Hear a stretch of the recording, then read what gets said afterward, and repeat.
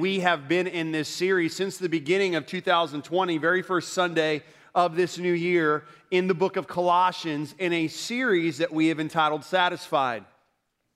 And we've talked about even the graphic behind me that we are living in one of those two spectrums. We're living in a place that maybe be dry, it maybe feel barren, it maybe we just feel lost, and we're living in that quadrant of that graphic that's behind me.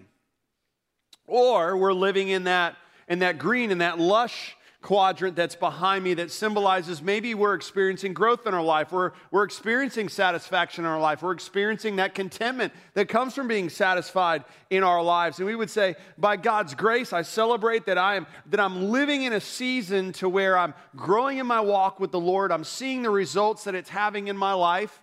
And what we said is whether or not you are experiencing difficulties in your life does not determine which one of those quadrants that you are living in, but rather, if you are living in the lush part of that graphic or you're living in the desert part of that graphic, it's determined by where you are finding, or better yet, who you are finding your satisfaction in. And really reminding ourselves of the truth, or maybe some of you for the first time have realized as we've been walking through this book of Colossians that satisfaction can only be found in Jesus Christ. That is where satisfaction is found. That thing that we all are looking for, regardless of if you believe in Jesus as your Savior or you don't, we're all looking for satisfaction. But really looking at God's Word on how do we find it? How do we live in it? How do we experience it? So that's what we've been looking at, and we're getting close to closing out this series here in a few weeks. But I want you to turn your Bibles to Colossians chapter 3. And as you're turning there, we're going to look at two verses this morning. Let me say that. We're going to look at verses 18 and 19. But I want to give you a definition of what we mean by satisfaction in Jesus, satisfaction in Christ. We've given this every week, so if you've been here, you call this place your home, you have this definition. But if you're new with us, let me give it to you. Here's what we mean by being satisfied in Jesus Christ. It's believing and experiencing that Jesus is better. Believing that, but also experiencing in that. That if you've placed your faith and trust in Jesus as your Lord and Savior, you've come to a place where you believe that Jesus is the Savior of your sins, that His perfect life was lived to replace your sinful life, that He died on the cross for your sin, that He rose again 3 days later so that you can have a relationship with Him. You've come to a place where you believe that Jesus is better than the way that you used to live. But what does it look like to take that knowledge? Because as you are a follower of Jesus Christ for longer in your life, what we can have a tendency to believe is that knowledge is all there is. If I know more, then that's automatically going to result in me doing more. And oftentimes, that's not the case, though knowledge is important. So it's not just believing that Jesus is better, but it's me taking that knowledge, that belief, and applying it to every facet of my life so that I also can experience that Jesus is better.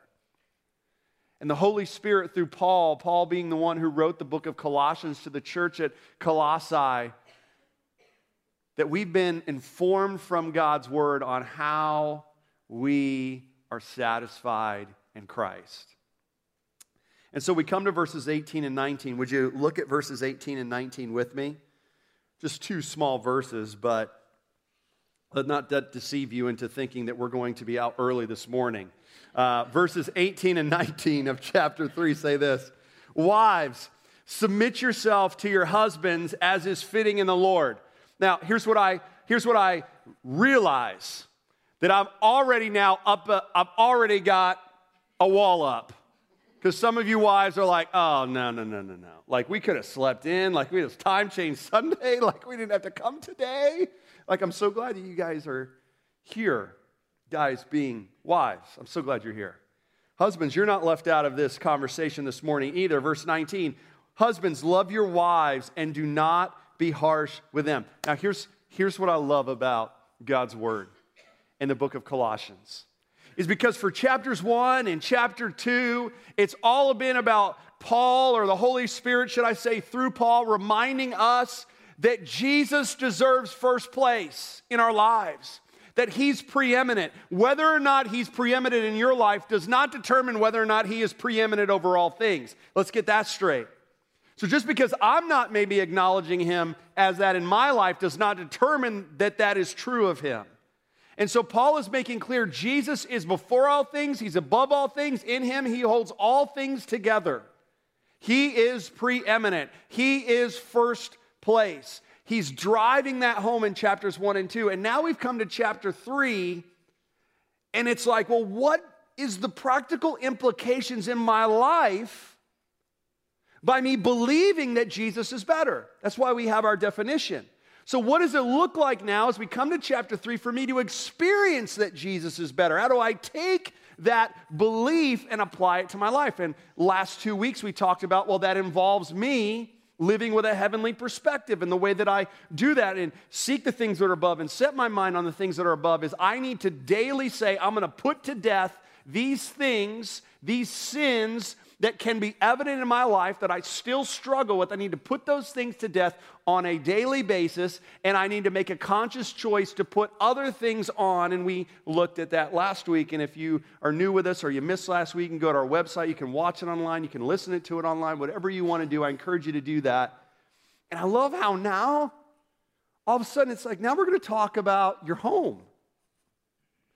So we've talked about your personal life and how you experience that Jesus is better. Now we're going to talk about your home. And today we're going to talk about marriage. And next week we're going to talk about what does it look like for children to believe that Jesus is better and obeying their parents. And what does it look like for dads to parent and lead their households in their homes. And what I love is the Holy Spirit's like, no. We're going to get real practical now in chapter 3. Real practical. Because it's not just enough to believe it, you also need to experience it. And so if you're taking notes this morning, here's the title of the message. Marriage is a verb. Now, yes, I know grammatically marriage is a noun. But marriage is not just something that is a state or a box that you check on an application. Marriage is something that you do. And the actions are found in verses 18 and 19. Paul is going to give us this morning, the Holy Spirit through Paul is going to give us this morning, what does it look like to have a marriage that communicates that Jesus is better? So here's the main idea that I want us to understand this morning, and it's also going to be the same idea next week as well. It's this, that a satisfied heart, we've defined that, what satisfaction in Christ looks like. A satisfied heart is the result of Christ being exalted in your home. Here's what I found in my life, that when there's disharmony in my home, when there's contention in my home, when there's disunity in my home, it does not lead to me experiencing satisfaction. It is actually the contrary. And so part of a satisfied heart is the result that I understand, I believe it, and I'm living it out, that Christ is going to be exalted in my home, in my marriage, in my family. Now, here's what I also know. That some of you are here and you're like, well, I don't have kids and I'm not married and doesn't look like right now it's coming down the pike next week. So therefore, I could have slept in this morning. But here's what you need to understand. Whether you are married, whether you're engaged to be married, whether one day by God's grace in your life you get married one day, this is for you. God wants you to hear this today. On what does it look like for Christ to be exalted in my marriage? Can I point us back to a verse that I already said in Colossians 1 at the end of verse 16 and look at verse 17 where Paul says, all things. Say those two words with me. All things. Doesn't say some things, doesn't say a few things. No. All things, which encompasses everything, has been created through him and, say these two words with me, for him. Can you say those two words with me? For him. Doesn't say, sometimes you wish it would, right? All things have been created through him and for you. No, it says for him. Verse 17, he is before all things, and in him, can you say the rest of the verse with me? End of verse 17, all things hold together. Now listen, you've gotten some extra sleep, so there's no reason for you to be sleepy this morning. No sympathy for you. So let's read it all again, everybody included. Ready? And in him, all things hold together. Now, the reason why I point us to these two verses in chapter 1, because you're like, Johnny, I thought we were in chapter 3, verses 18 and 19. Why are we backtracking? Because I want you to understand in regards to marriage, we can make two conclusions that we can draw from the end of Colossians 1, verse 16, and all of verse 17 in regards to your marriage. Whether you're in one, whether you hope to be in one, whether you're about to be in one, or you're thinking this one's about to be over. Here's two conclusions we can draw from Colossians 1, 16 and 17. Number one, your marriage, soon to be marriage, or one day hope to be marriage, is not ultimately for you, it's for Christ. So important. Because a lot of us would say, well, you know, I want a great marriage, and I'm in one, I'm engaged to be in one, one's not in a good place, I hope to be in one. You know, a lot of times we just think, man, if we can just get along and we can be happy, and man, I think we're batting 1,000. And I wouldn't tell you that's a wrong thing to want to experience. But hear me on this. I don't experience that without understanding that marriage is not ultimately for me. It's to give Jesus glory. It's to communicate that there is a man and a woman in that marriage that believes that Jesus is better. Not that they're not free from problems, not that they're not free from conflict, but what gets them over that is they believe that Jesus is better. Marriage is not ultimately for you, it's for Christ. It's to reflect Him. And I say that's why I had you repeat it in the end of verse 16. All things, includes your marriage, is for Him. Now here's another conclusion that you need to understand, because I know some of you may be in this place. Your marriage that you believe is beyond hope. And I'd be naive to think that there are, in a crowd this size, there are not people in this room that believe that. You may be even sitting next to that person. You're like, it's beyond hope.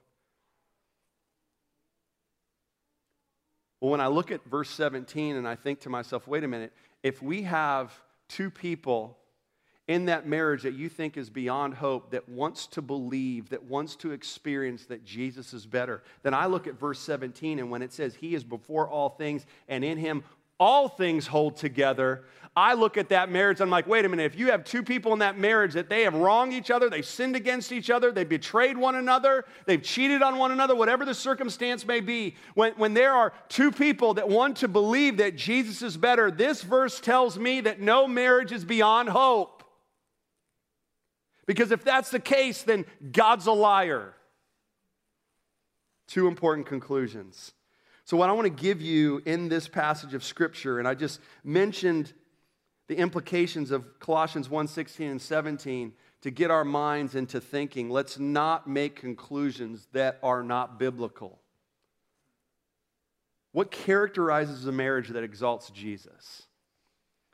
If a satisfied heart is the result of Christ being exalted in my home, then what characterizes a marriage that exalts Jesus? I want to give you two characteristics. The first one is not found in Colossians 3, 18 and 19. Because Colossians 3, 18 and 19 are what wives and husbands, how they're to conduct themselves in their marriage. But I think it's important that we remind ourselves, or maybe understand for the first time, God's design for marriage. See, that's the first characteristic of a marriage that exalts Jesus Christ, is you have a husband and a wife that have a biblical understanding of God's design for marriage. Now, let me say this from the beginning. I have a challenge this morning to speak on marriage in one message. Some of you can't feel that struggle. Trust me, it's a struggle. And I know that there's nuances out in this crowd that you're like, you're going to hear God's word, and you're going to be like, well, what about this? He didn't touch on this, and he didn't touch on that. Listen, this is a series in and of itself.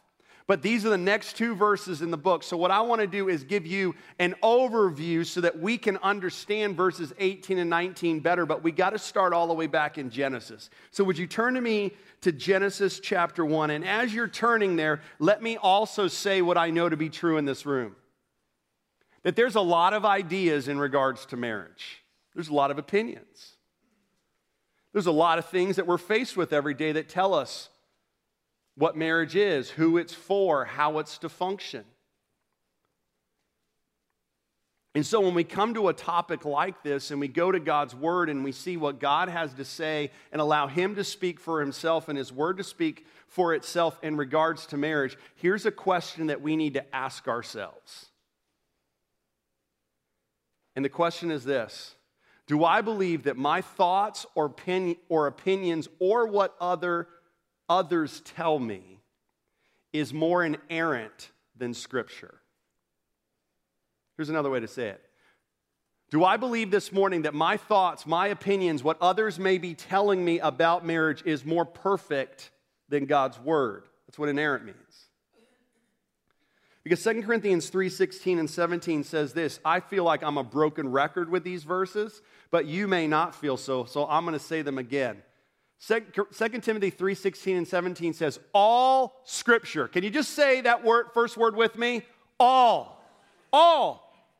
Not just the parts that I like, not just the parts that agree with the culture, not just the parts that make me feel good. No. All Scripture is God-breathed and is useful for what? What's it good for? Like, why do we open this up every Sunday? Why do we tell you should open it up every day? What's it good for?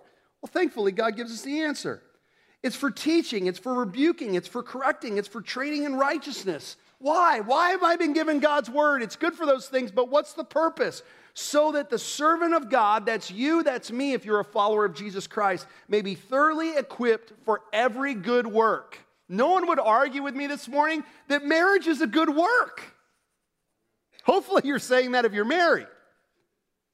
And so the way that I apply 2 Timothy 3:16 and 17 in this context is God's Word tells me how to be equipped to have a marriage that brings satisfaction and exalts Jesus Christ. So in Genesis 1:26-30, give you enough time to turn there, right? Look at verse 26, because these verses give an overview of God's design for marriage. You may not realize this, but chapter 1's kind of like a 30,000-foot view description of creation, and then in chapter 2, it like dives into the details. So we're going to look at both, but look at God's overview design for marriage. And I'm not going to have time to read every single verse in these passages of Scripture, so I hope you write them down. Genesis 1:26 starts off this way. Then God said, let us make man in our image after our likeness, and let them have dominion over the fish of the sea, over the birds of the heavens, over the livestock, over all the earth, and over every creeping thing that creeps in the earth. Verse 27 is key. So God created man in His own image, in God's image. In the image of God, He created him. Male and female, He created them. Verse 28. And God blessed them, and He said to them, be fruitful and multiply, fill the earth, subdue it. In other words, have dominion over the fish of the sea. And He goes and He lists that they are to rule over all of God's creation. Why do we go to this passage of Scripture when we're talking about marriage? Because what's important for us to understand, if we're going to understand God's design for marriage, is first of all, that man and woman are made in the image of God. You need to understand that you are made in God's image. In other words, that how I'm made reflects who God is. And it's the thing that makes me different from every other thing that God created in this creation account. Like, have you ever thought about, like, even some of the laws that we have? Why, God forbid, if I went out and I murdered someone and I did it premeditatively and I wasn't in self-defense and I murdered someone, you know what that means? I'm going to go to jail either for the rest of my life or I'm going to be put to death. Why? Why would that have a different punishment than if I go out in the woods somewhere and I find an 8-point buck and I'm like, yes, this has been my goal, one of my goals in life, to have that head on my wall. Why is there a different punishment for shooting, or no punishment unless I don't have a permit, for shooting a deer than going and killing a person? Especially in a society that is struggling to even believe that there's a God. Why? Because in the fabric of our laws is that man and woman are different. They're made in the image of God. That's significant. Verse 27 says that. And what we need to understand, because there's so much confusion in regards to gender and marriage and all of that. And when I look at this, I'm like, wait a minute, if I'm a guy, regardless of my struggles, my gender, that I am who I am, and it's been made to reflect God's image. And if I'm a woman, regardless of my struggles, I've been made a woman to reflect God's image, that my femininity or my masculinity and who I am, regardless of, I've been wired and made in the image of God, that gender is to reflect God's image. And then take from that, my marriage is to reflect God's glory. That's what it's created for. That's why we read Colossians 1:16. Adam and Eve were perfect. God is what? God is perfect. Adam and Eve functioned in partnership. I don't know if you noticed or not, but how many times in verse 27 and 28 the word them is mentioned? 3 times. If you're slow in counting, 3 times. You know what that tells me? That marriage is a picture of how God functions. And this, I know, blows our minds. We'll never be able to fully understand it, how the Trinity works and God is one, but there's 3 persons, God the Father, God the Son, God the Holy Spirit. And how do they function? They function in partnership together. Did you notice in verse 26 it says, let us make man in our image. So my marriage, my gender is made to reflect the image and glory of God. So that's an overview of God's design for marriage. Who marriage is for, why it was created, why genders were created. Now we come to chapter 2. Now we're going to zoom in, because chapter 2, remember, is the more specifics in regard to creation. Look at verses 15 through 18. We're going to see God's design for marriage at ground level. We're off of the airplane, now we're on the ground. Verse 15, then God took the man and put him in the Garden of Eden to work it and to keep it. And the Lord God commanded the man, saying, you may eat of every tree of the garden, but of the tree of the knowledge of good and evil you shall not eat, for the day that you eat it, you will surely die. We'll talk about that in a little bit. Verse 18, then the Lord God said, it's not good that man should be alone. I will make a helper fit for him. Now, we don't have time to read the rest of 18 through 20, but let me give you a synopsis of what is happening, and you can be going along if you want to as I'm talking out loud. But then God all of a sudden puts Adam in a scenario. He's given this job to name all of the animals. Don't tell me how that happened, how long it took to make that happen. I have no idea. I wasn't there. But I can't think of personally a more laborious task than to do that. But nevertheless, God is giving Adam this task, and all these animals are passing by. And however that happened, I don't know, maybe supernaturally, Adam is naming those animals. Now, what did the Lord say? There was not, let me make sure I get it right here. Verse 18, it's not good that man should be alone. I will make a helper fit for him. And then God is allowing Adam to see, well, that animal has a mate, and that animal has a mate, and that animal has a mate. Now, here's what's interesting. You will not find in Genesis 2:15 through 18 that Adam all of a sudden, bing, the light bulb comes on, and he's like, hey, God, what about me? What about me? Is there somebody for me? Like, Adam doesn't come to that conclusion. God actually is the one that mentions, it's not good that man should be alone. I will make a helper fit for him. Newsflash, guys, if you're married, you already know this. You needed a helper. We got one guy who gets brownie points. Rest of you guys, you totally missed. Like, I threw an underhanded softball pitch, and you just took it. Except for the one guy. Good for you. Every guy who's married in here should be yes. Yes. Amen. Amen. Which I've often thought to myself, for guys who go their entire lives and they're single, and that's God's purpose for them, man, they are more special than me because I needed a helper. But look at verses 21 through 25. So all of a sudden, the first surgery that happens, you medical people, first surgery that ever happens in the Bible. So God caused a deep sleep to fall on the man, and he slept, and he took one of his ribs, and he closes up in its flesh, and all of a sudden, here is this woman that God created. Look at verse 23. Then the man said, this is at last is bone of my bones and flesh of my flesh. She shall be called woman because she was taken out of the man. verse 24 and 25, now the Lord's going to give the purpose for marriage. Therefore, a man shall leave his father and mother and hold fast to his wife, and they shall become one flesh. We're not focusing on the man needing to leave his mommy and his daddy. Like, that's another message, right? We're not going to talk about that. But hold fast to his wife, and they shall become one flesh. And the man and his wife were both naked and were not ashamed.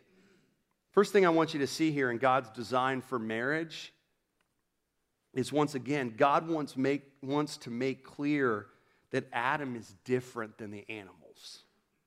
I'm about to make a facetious statement here, but I'm going to make it anyway. Adam's not like, well, God, maybe a lion can be my helper or any other animal. No. Why? Because man was made differently than the rest of creation, in the sense that man was made in the image of God. There's something special about man. He has a soul. He's created in God's image. An animal's not going to be suitable for him. So what does he do? God creates this female, this companion. And what's so unique about Adam's companion? Can we allow God's word to tell us? First of all, it's created by God. We see that, right? It's God's gift to Adam. This companion is made in the image of God. We read that in chapter 1, verse 27. Just like man, woman's made in the image of God. This companion is a different gender than Adam. We see that in verse 22. This companion is called female. Listen, let me say this as a side note, and I wish I could spend more time on this, but let me just say this because I don't want anyone to draw a wrong conclusion. Listen to me. We know that there are society and people that we even know and we love that live differently than what we're talking about here. And if there's someone that doesn't know Jesus and hasn't put their faith and trust in Jesus Christ, I ought not to be surprised by that. And I ought not to show love to those to someone who is living a lifestyle contrary to what we're talking about. That's why I'm here. I'm here to show that Jesus is better. So let no one walk out of here to say that we are saying, oh, we're going to stiff arm anybody that doesn't believe what we're finding in God's word. No. What I'm trying to say is, if you are a follower of Jesus Christ, this is the way that God has told us to live. And let's be careful not to allow what others think who don't believe that this Bible is God's word and don't believe that Jesus is their Savior to shape the way that I do if I believe that. Jesus loved and showed love and shared the message of hope with so many people. He spent more time with people that didn't believe that than said that they did. So let no one walk out of here making that conclusion. I just say that as a side note. But what we see here is we can't ignore that this companion is a different gender than Adam, a female. Adam recognizes that she's different. Like, think about this. Adam was a 10. There was no flaw on Adam. He wasn't like, man, God, I need to lose 10 pounds. He's perfect. He can eat whatever he wants and not gain weight. What an amazing thing. We don't see that in God's word, but I'm guessing he's perfect, so there's no calories in the Garden of Eden. What an amazing thing, right? What that also means that God created Eve perfect. Eve was a 10. And Adam recognizes that because look at what he says in end of verse 23. He sees her and he's like, wow, where has she been? This at last is bone of my bones and flesh of mine, and she shall be called Woe Man.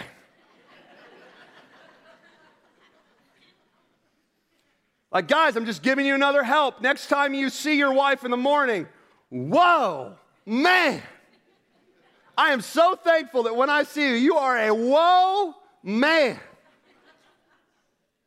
He obviously recognizes that she's different. Now, what's his design for their marriage? I don't want to lose this. And the reason why I'm giving you this, and you're like, when are we getting to verses 18 and 19? Well, we need to understand God's design, how it functions without sin. And what is that design to describe? First of all, they view themselves as one flesh. We see that in verse 24. That they're no longer two people. They're viewed by God as one flesh. That's the beauty of a marriage.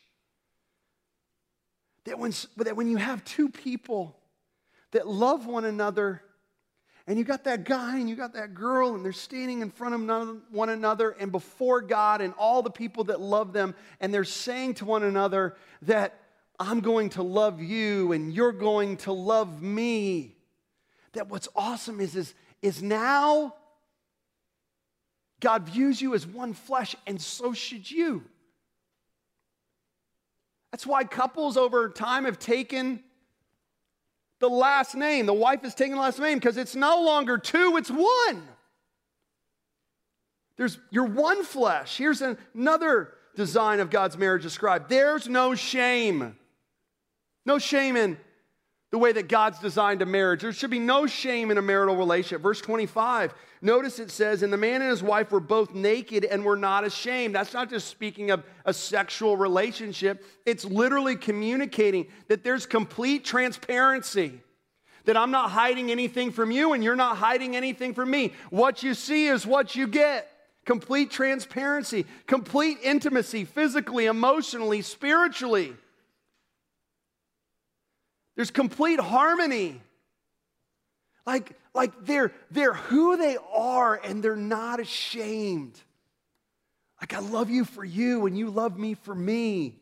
That's God's design for marriage. And here's another design for marriage, and we see this at the end of chapter 1, verses 28 through 30. I read that in the end of verse 20 that we already read, that husband and wife are to function as partners. Remember how many times in verses 27 and 28 does the Lord say them? He doesn't say man, he says them. The woman was given, as we see in chapter 2, for companionship, to multiply, right? To continue on the human race, to help the man and ruling over God's creation, to help him. That's why she's called a helper. It's not saying man is king and man sits on his throne with his scepter and sticks it out and tells his wife what to do. It's not that idea at all. And it's not him being passive and saying, do whatever you want. I'm just going to do what I want. No. They were in partnership together. There's partner language. And the last thing about God's design for marriage that I see in chapter 1 and chapter 2 is it's to reflect who God is and his glory, right? We see that in verse 27. Here's the problem. Man sinned.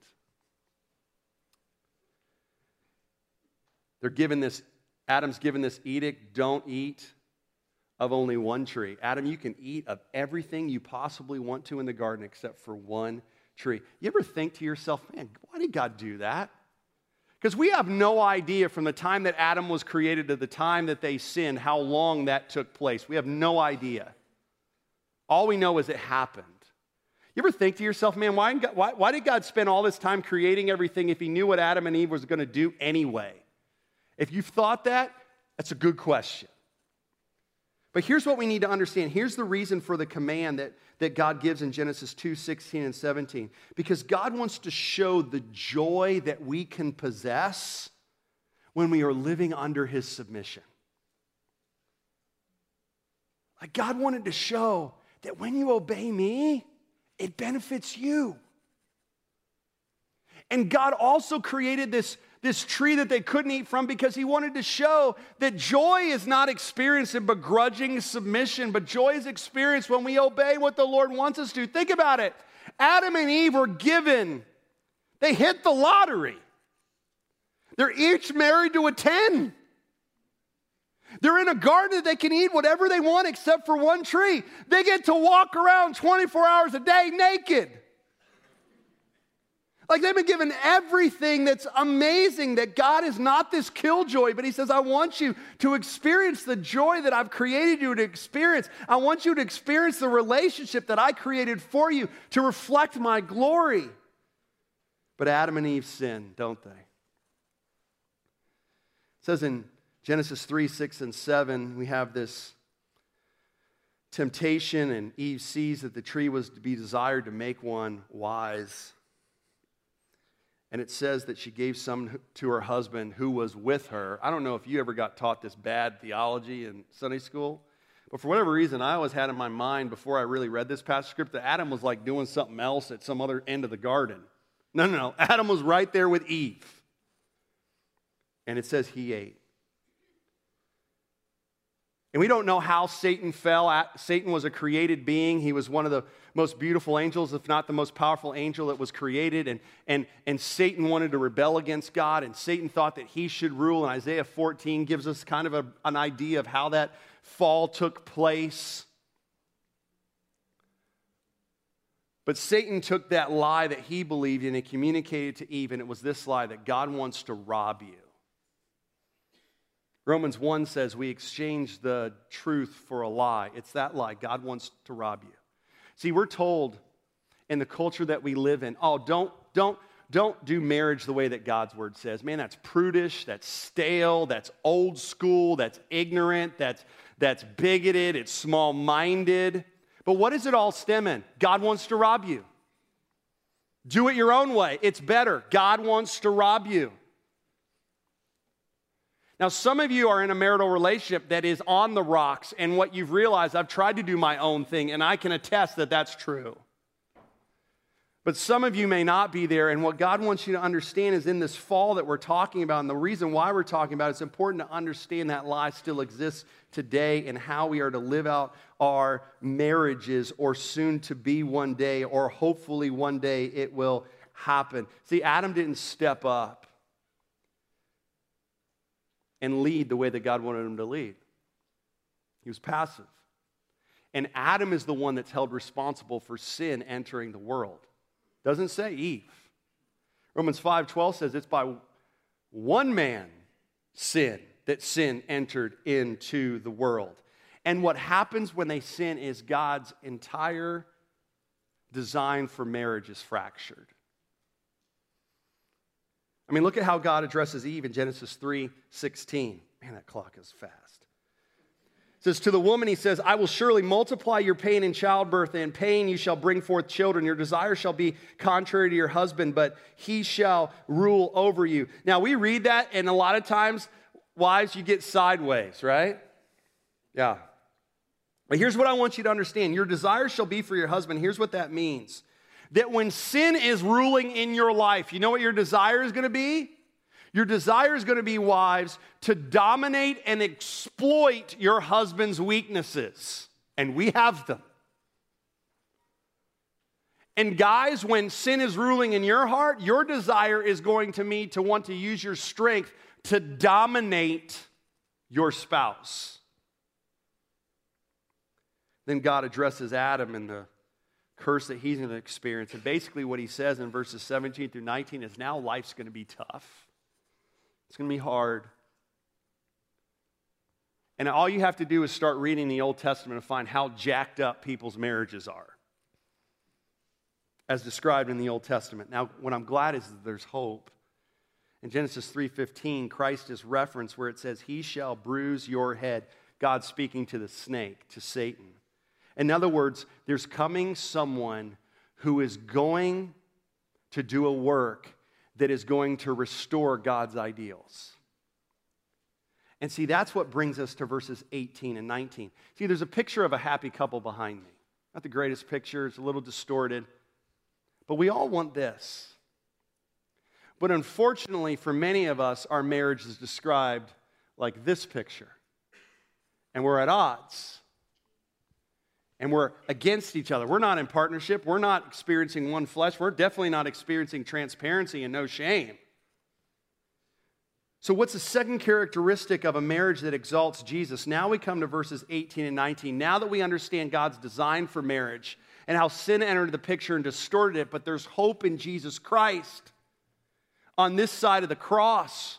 So what does it look like to have a Christ-exalted marriage? Well, second characteristic, there's a mutual submission between the husband and wife to live out God's desire for your marriage. There's a mutual submission. Like, this is what God's word says and how I'm to operate a husband or a wife, and I'm going to submit to it. Why? Because God wants me to experience his joy. So what does it mean for a wife to exalt Christ in her marriage? Well, what does it say? Wives, submit yourself to your husbands.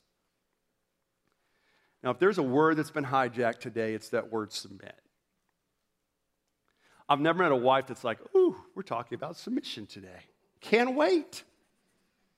Let me get out my pen. Maybe that's you, but that's probably because you understand what the word means.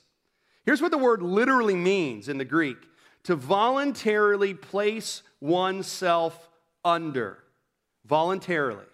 Now, here's what you need to understand in the time that Paul is writing. Some people look at Paul like, he's some chauvinistic dude that wants to keep women down and exalt men, and he's not in with the culture of the time. No, what you need to actually understand is what Paul is writing here is revolutionary. Because in the household codes of the time that Paul is writing, husbands, like, the way that the household's ruled is the husband had carte blanche. What he said went, didn't matter, don't argue with it. Wives, stay quiet and just do what your husband has told you to do. So what Paul writes here is actually revolutionary, because did you notice what it says? Wives, submit yourself to your husbands, but I don't see a period there, do you? I see a comma. How am I supposed to do that as a wife? As is fitting in the Lord. See, Paul's point is, husbands and wives, the way that you live these things out is your focus is on Jesus, not your right. See, submission, ladies, submission does not diminish your dignity or self-worth. Because if that was the case, then what do we do with a passage of Scripture like Philippians 2 or other places where it says that Christ submitted himself to the will of the Father? Same word.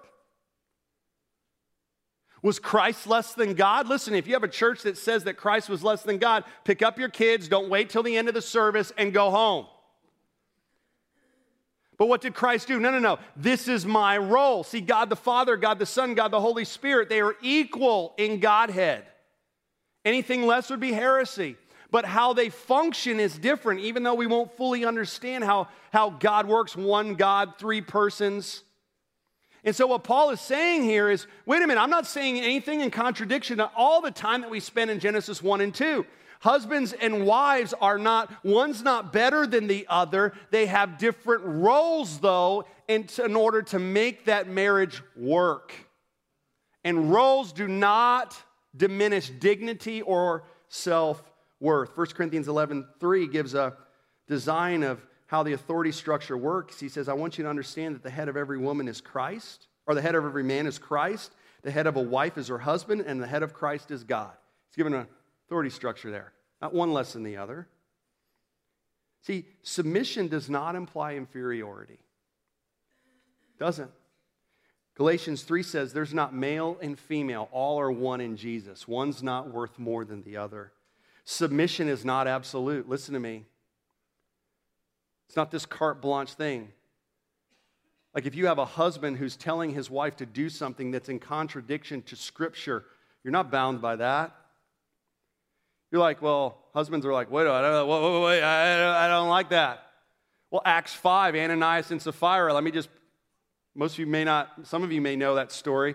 Ananias and Sapphira, they go sell this land, early church, and they go into church and they have this plan that they're going to say that they're giving all of the proceeds to the church, but the problem is they're lying, they're not. Ananias goes in, he tells the apostles that that's what took place. He lies, gets struck dead. Man, that'll help generosity in your church, won't it?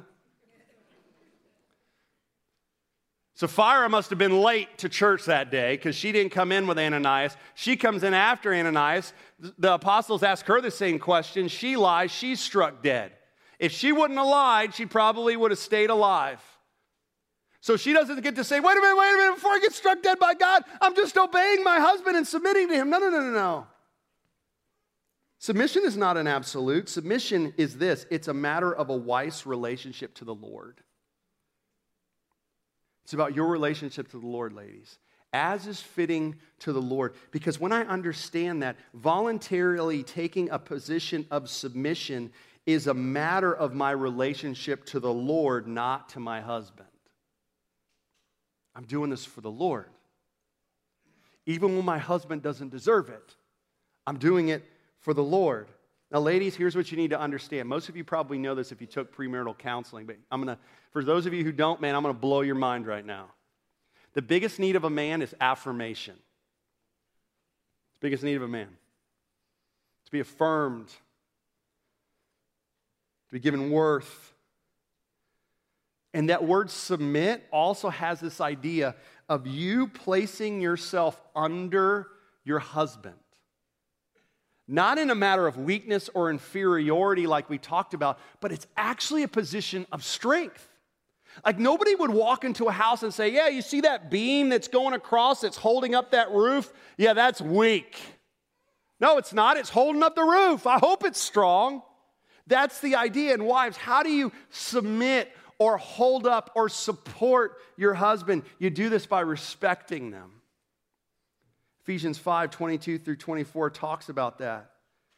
Ladies, let me ask you, how are you speaking to your husband? In a way that would affirm him and support him, or in a way that would tear him down? Ladies, I'm going to tell you this, and I've told this to every couple that I've ever had a chance to tell to before they get married. You want to do the worst thing that you can do to your husband is to tear him down in front of others. It's the worst.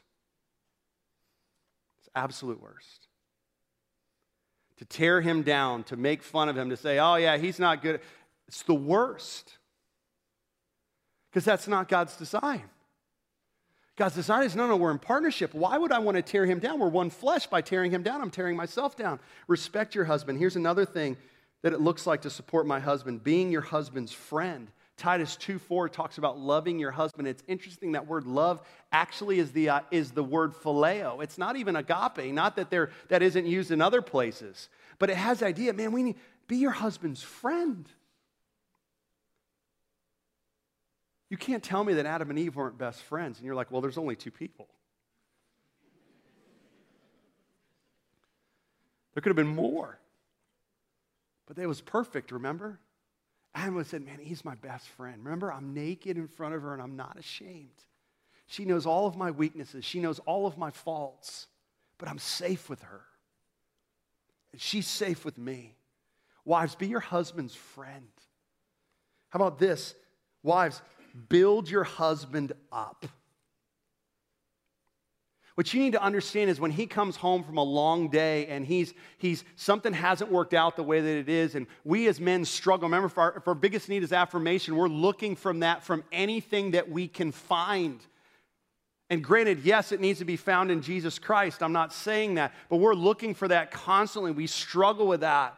And so if I've been beat down at work and I actually say to my spouse, to my wife, man, this is what's happened, I'm feeling down or whatever, how you respond will determine whether or not they do that again. Remember, I'm going to be naked. Am I going to feel shame or am I going to feel like I'm built up? Now, guys, what about you? Because I haven't forgot about you. And neither has the Lord. Look at what he says in verse 19. Husbands, love your wives and do not be harsh with them. What does it mean for a husband to exalt Christ in his marriage? You know what it says? Love your wives. Guys, how are you loving your wife? Doesn't mean wives don't love their husbands. But you know why it says love your husband? Because we know this, many of us, the biggest need of a woman is security. And nothing gives your wife security like you loving her. It doesn't say, husbands, get your wife a bigger house. Husbands, get your wife a nicer car. Husbands, get your wife more jewelry. Husbands, buy 2 dozens of roses every day. No. It says, husbands, love your wives because God knows it's the way he's wired a woman for her biggest need to be security. And you have the responsibility, and I as a husband have the responsibility that my wife would say, I feel secure by his love. Not that that's replacing my ultimate security in Jesus Christ, but as a husband, I am complementing that idea by loving my wife as Christ loves me. That's how I love her.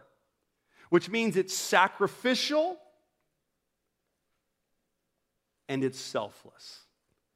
That's Ephesians 5:25 through 29. Man, I don't love my wife based out of what I can get. I love my wife because it's about what I give. Man, I need to romance her. Some of you guys are so slow and you're like, how in the world do I do that? I don't even know how to do that. Baloney. Time out. Flag on the play. Because chances are in your marriage, wives are not like, ooh, I am attracted to him and I'm going to make the first move. Most of us, our wives didn't even give us a second look. And we were like, man, I want to romance her. I want to do certain things. I want to take her out. I want to, man, what was your game, guys, before you got married? There's a responsibility there for that not to be gone away. And I'm to love with gentleness and humility. Stick with me. I know we've gone over. We're almost done. It says, do not be harsh with them. I love this phrase because it's not found in Ephesians 5. But it's specifically, man, what's the way that I love my wife like Christ loves me? Do not be harsh with them. That word harsh literally means bitterness. In other words, the way that I love my life is I do it in such a way that doesn't irritate her or exasperate her. But I'm providing loving leadership in the home.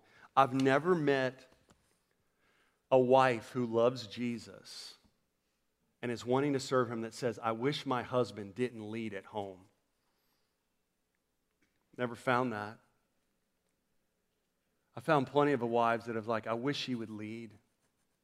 I wish he'd be the one to say, man, what did you get out of your time in the Lord? I wish he would even open up God's word. I wish he would be the one to say, man, we're going to church today. See, husbands, when we don't lead the way that God desires us to lead, as is found in God's design in Genesis 1 and 2, we are exasperating and irritating our spouses. And some of you guys sit here like, man, if my wife would just submit, then maybe I would love her. But I want you to understand that if your wives are not living according to this passage of Scripture, and I don't say that to excuse you wives, but I want the husbands to hear this. Before you start jumping on her case, you need to look in the mirror and say, am I loving my wife the way that Jesus loves me?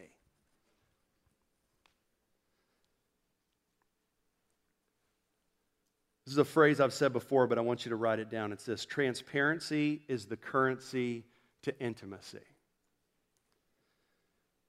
You know what that means, guys? Love your wife. Pray for her. Encourage her. Speak life into her. Let her in. Let her in. I don't care if you're an extrovert or an introvert. Let her in. Transparency is the currency to intimacy. And as I close this morning, I want you to hear this. Husbands, wives, engaged, hope to be, wherever you may fall, you have the power to destroy one another. I have the power to destroy Lori. She has the power to destroy me. Because she doesn't know, she knows my weaknesses better than anybody else does, and I know hers. I have the power to destroy. But I also have the power to build up. I have the power to give life. And someone told me this, and it stuck with me, that you know where your marriage is at when you can answer this with frequency. And this question, and here it is: when is the last time you said to your spouse, I am sorry for fill in the blank, will you forgive me? Because I know in my marriage, when I'm like, man, I can't even remember the last time, I am not living out God's design and desire for my marriage.